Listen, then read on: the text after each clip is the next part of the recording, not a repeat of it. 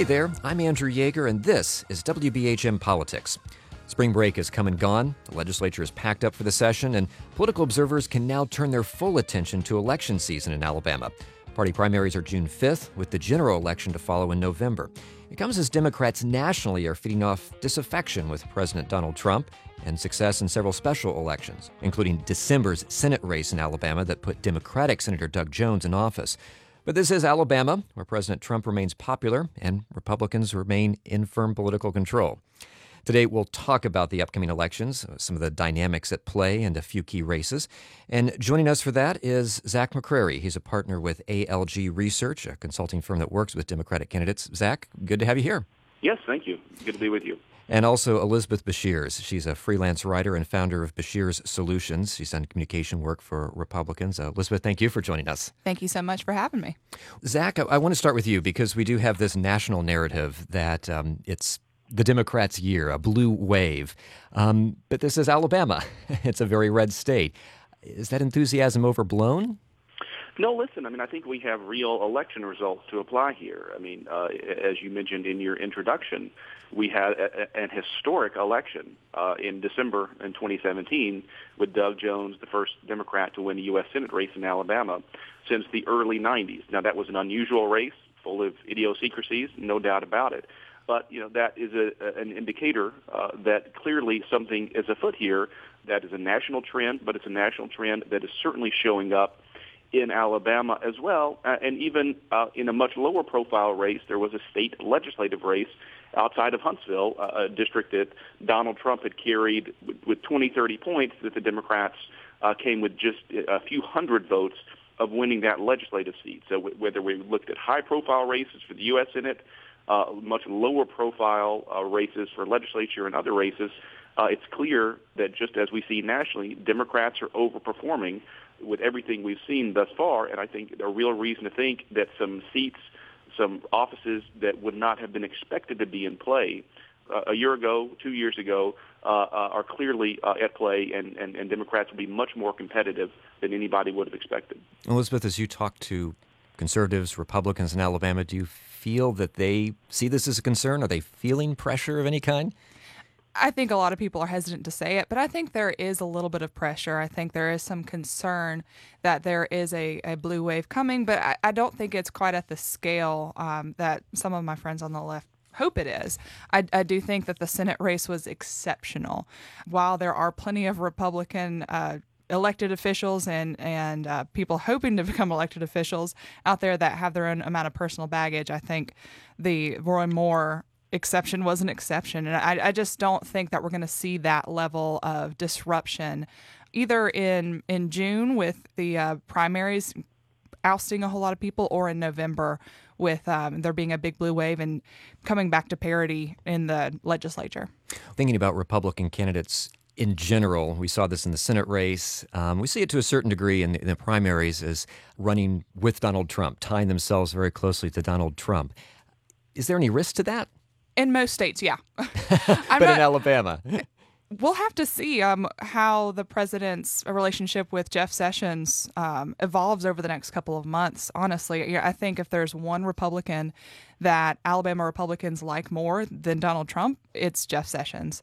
And as we see him get thrown under the bus by the president, I think there will be more and more people aligning themselves with Attorney General Sessions instead of President Trump. Zach, if you're advising a Democratic candidate in general, how much would you say talk about Trump? This is not something that Doug Jones did a whole lot of in his Senate race. I would say the Donald Trump factor is really already baked into the cake. I would say the exit polling that's in the public domain from the Senate election had Donald Trump's favorable and unfavorable rating the same, 48 favorable, 48 unfavorable. Donald Trump carried Alabama easily in 2016. If he's on the ballot in 2020, certainly would be a strong favorite to carry the state. That said, I do think we see some real lag with Trump's numbers, even in Alabama. And I think there are two components to that are rearing their heads in elections across the country and certainly could do so in Alabama. One is that Trump is really an accelerant to turning out Democratic voters. There are Democratic voters who generally do not turn out in midterm elections, are lower propensity voters who, because of what's happening in Washington, largely because of Donald Trump, are more inclined to turn out now. And that is, we've seen that in dozens of places across the country, and I think that will happen in Alabama as well. And the second component is Alabama has a very high share of independent voters, and I think independent voters, and this comes across in polling as well, are increasingly tired of Donald Trump and his antics. And some of this is not even ideological. It's Donald Trump is too divisive. They're tired of him attacking people. They're tired of the tweets.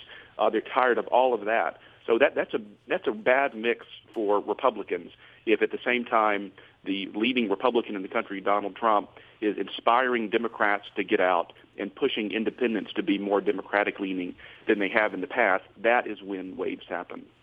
I think at a state level, and I agree with you on a lot of that, Zach, and I'm harder on Republicans than a lot of conservative consultants. But I think on a state level, the thing that's more important is the behavior of Republican elected officials in Alabama in terms of hurting candidates' chances.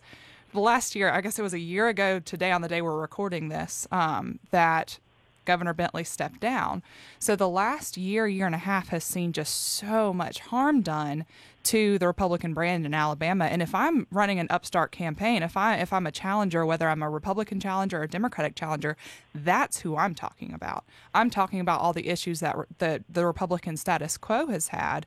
I'm not so worried about Donald Trump because I don't want to alienate the other voters who still stand behind him. And the majority of Alabama voters are still Republicans, and the vast majority of Alabama Republicans voted for Donald Trump in the 2016 election. So I'm not going to alienate all my voters by railing against Donald Trump. I'm talking about the corrupt elected officials, both on the right and the left. Yeah, I do think that's right, and I mean the Doug Jones prototype is apt. Doug Jones, won a historic election and talked about Donald Trump virtually nil. Right, and so the political advantages that I believe exist for Democrats exist whether or not Democrats talk about it or not. A Democrat in Alabama doesn't have to adopt hyper-liberal rhetoric, doesn't have to make the race a referendum on Donald Trump, which I think would not behoove a candidate to do. But those factors are already baked into the cake, and that gives candidates and campaigns the latitude, as Doug Jones did, to make that campaign about individual candidates and individual issues, tailor their campaign to the state, to their district, to their office, and I think that is the prototype for how Democrats can succeed in 2018.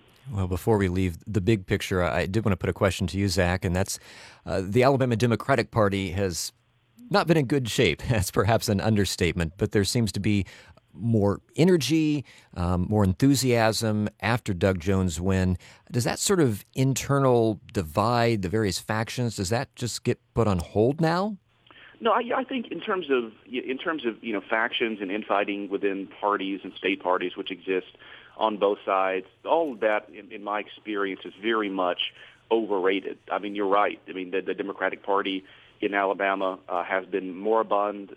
Some people would use the word dysfunctional for the last, better part of the last decade, and yet Democrats won a Senate seat for the first time in nearly 30 years. And so I think it's easy to overstate, the impact that actual state parties have. I do think the larger question of, the Democratic moment in the state, there is energy coming out of the Doug Jones win, and some of that is very concrete. There are lists of volunteers who exist now that Democrats can tap into. There are lists of donors that gave to Doug Jones and Democratic causes that Democrats can now go back to. You can look at parts of the state.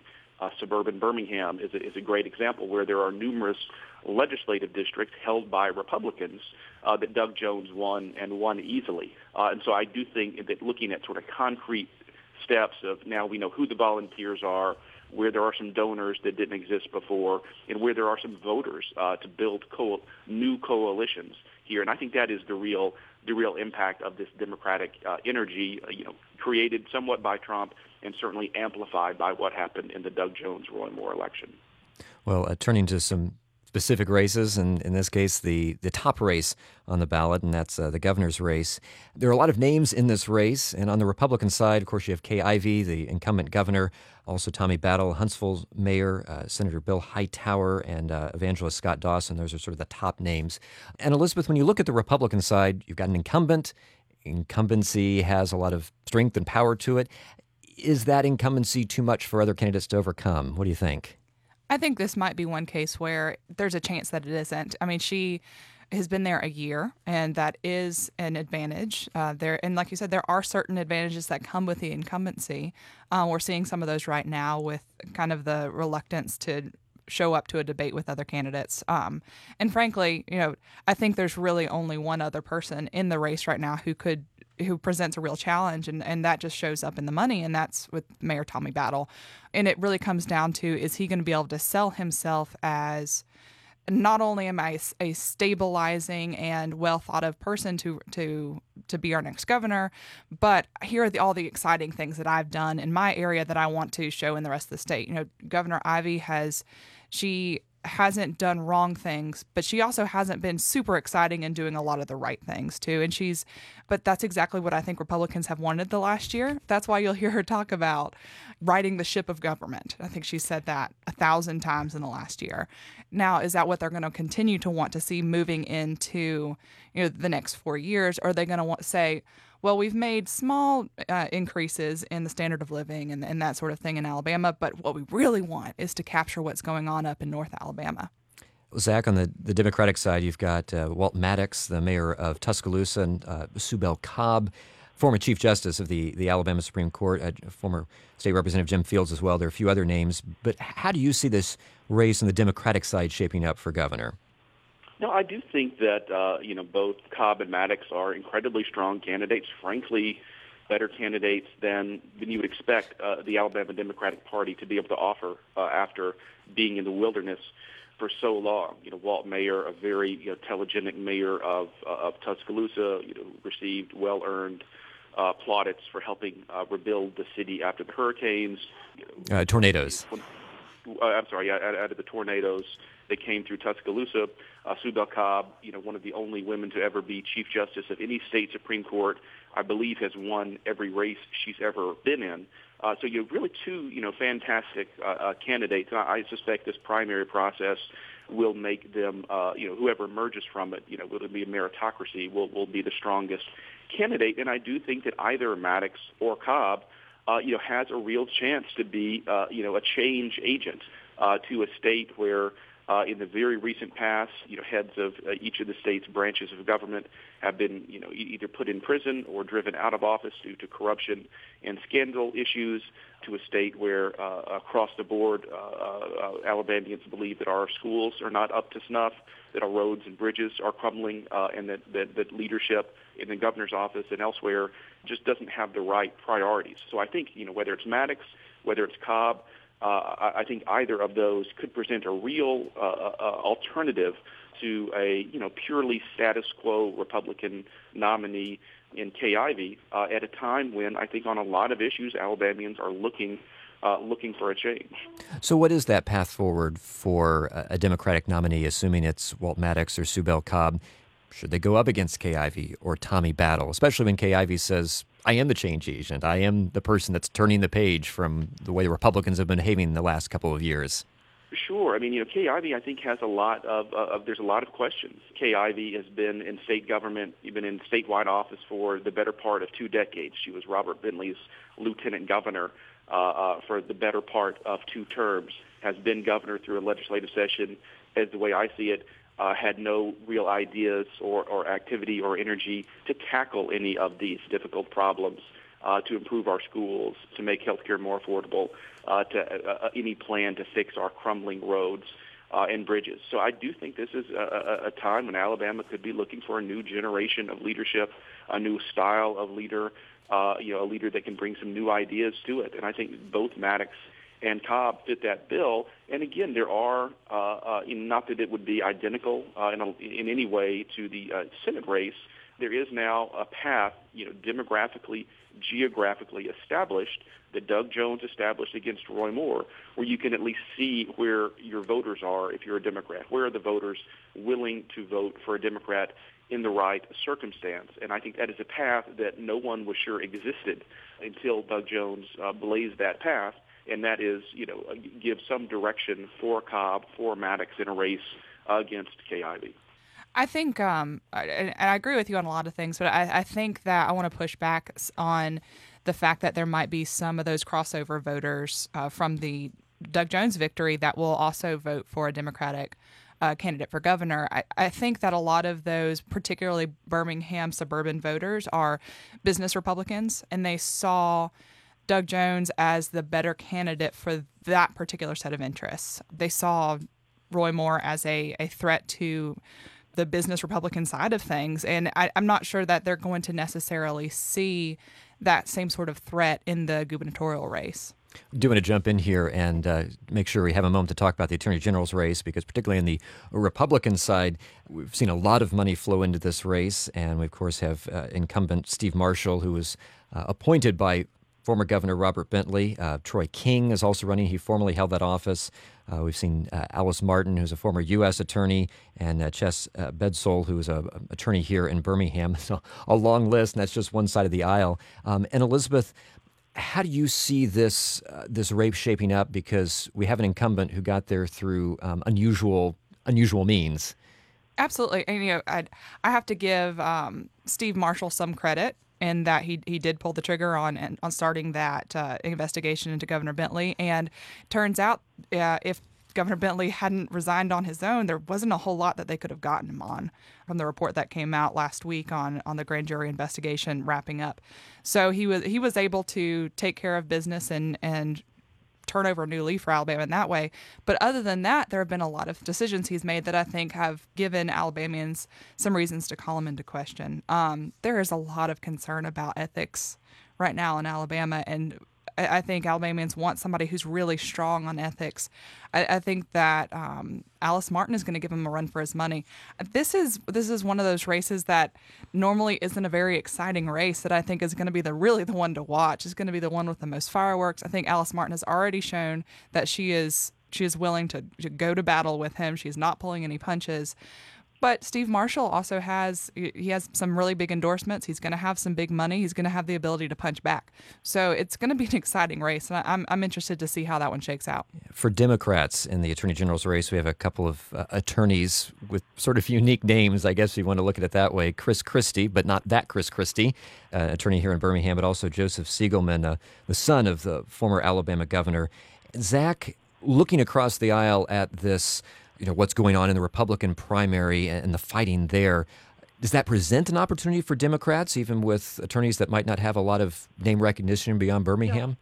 I do think that's right. I think both, Christie and Siegelman are credible candidates and, are candidates who are strong enough to be in a position to take advantage if the Republican process for Attorney General, the Republican campaign, just completely blows up, which it seems like it might. I mean, there have been operatives connected to various campaigns using slurs against other candidates. There's been allegations that seem pretty credible that in Marshall County District Attorney's Office that Steve Marshall, at a minimum, looked the other way when some sexual assaults were happening. And again, this is all being litigated, day to day in the Republican campaign that seems almost inevitable to go to a runoff, which means that Republican campaign will be even longer, even nastier, even more expensive.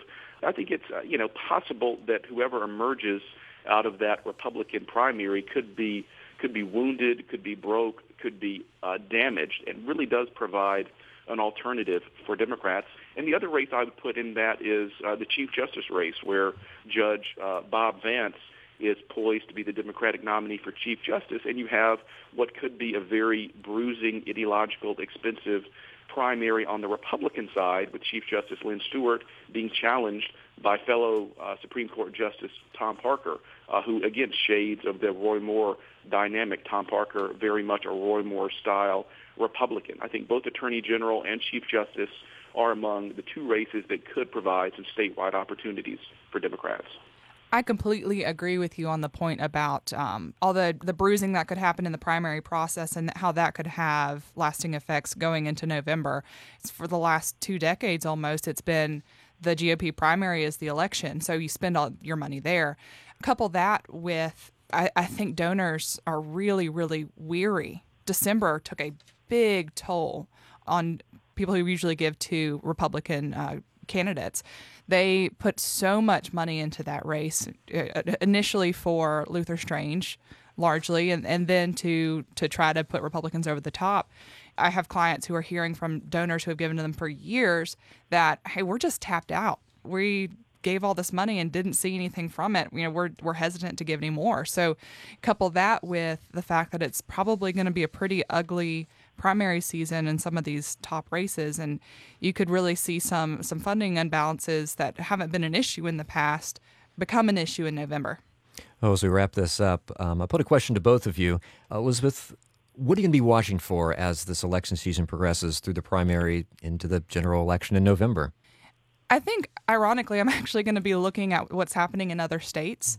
I think there are some other states that are similar demographically to Alabama, where we can see what's happening there and how much of the Trump effect is really occurring. I wish we could find this out before November, but I think one to watch for a nationwide trend is going to be Texas. It's a state where it's rapidly urbanizing, but it's been Republican for a really long time. Does somebody like Beto O'Rourke have a chance against Senator Ted Cruz there? I think that's going to be a good key race to watch nationally, and I think that will kind of give us a gauge for the so-called Trump effect. In Alabama, I really want to see how much these ethics issues are going to be harming Republicans in the general election. I think they should be the number one point that challengers are bringing up in the primary, because we need the strongest, most ethical candidates that we can find to be able to take on some of these allegations that all Republicans are corrupt in November. And Zach, what are you going to be watching for? I think two things: just how negative and nasty and ideological do these Republican primary gets, whether for governor, attorney general, chief justice, other races. Republicans just don't have the margin for error that they have had in previous elections, and that I think is the lesson coming out of the Roy Moore election. Is there was a theory that there was nothing Republicans could do to lose the Senate seat in Alabama. We saw that Republicans didn't have enough margin for error to account for Roy Moore and those dynamics in that race. So, but I don't know that a lot of these Republicans have learned their lesson. So I think it's very possible the Republican primaries could nominate very flawed, wounded, perhaps mortally wounded candidates for some of these statewide races. And the other thing I would look at is, and some of this is going to be anecdotal, but is just the type of energy that Democratic candidates, whether it's the Walt Maddox and Sue Bell Cobbs, or whether it's more at the local level, the energy that is coming out, whether it's in town hall meetings, whether it's in volunteers coming out, whether it's people going door knocking. I think there's some evidence that is out there for Democrats, that Democrats are tapping in to the type of energy that, frankly, in the Democratic Party we haven't seen in a long time, even when Democrats were winning some elections in Alabama. It wasn't necessarily because of this grassroots energy. So I think sort of those two factors, real organic energy among Democrats and a Republican Party in Alabama that still may believe it has more margin for error to nominate irresponsible, badly wounded candidates than I think it really does. Well, that's Zach McCrary. He's a partner with ALG Research. It's a consulting firm that works with Democratic candidates. Zach, thanks for talking with us. Yes, thank you, Elizabeth. Thank you, Andrew. And we've also heard from Elizabeth Beshears. She's a freelance writer and founder of Beshears Solutions and does communication work for Republicans. Elizabeth, thank you. Thank you so much. And that's it for this edition of WBHM Politics. The show is produced by Gigi Duban and myself. Our theme song is by local Birmingham guitarist Eric Essex, and it's called Find Your Way. Let us know what you think. Send us a message through the WBHM Facebook page or tweet at us. We're at WBHM, or you can use the hashtag WBHM Politics. If you haven't subscribed, please do it. You can find us wherever you get your podcasts. And if you would, help us out by writing a review. I'm Andrew Yeager. Thanks for listening.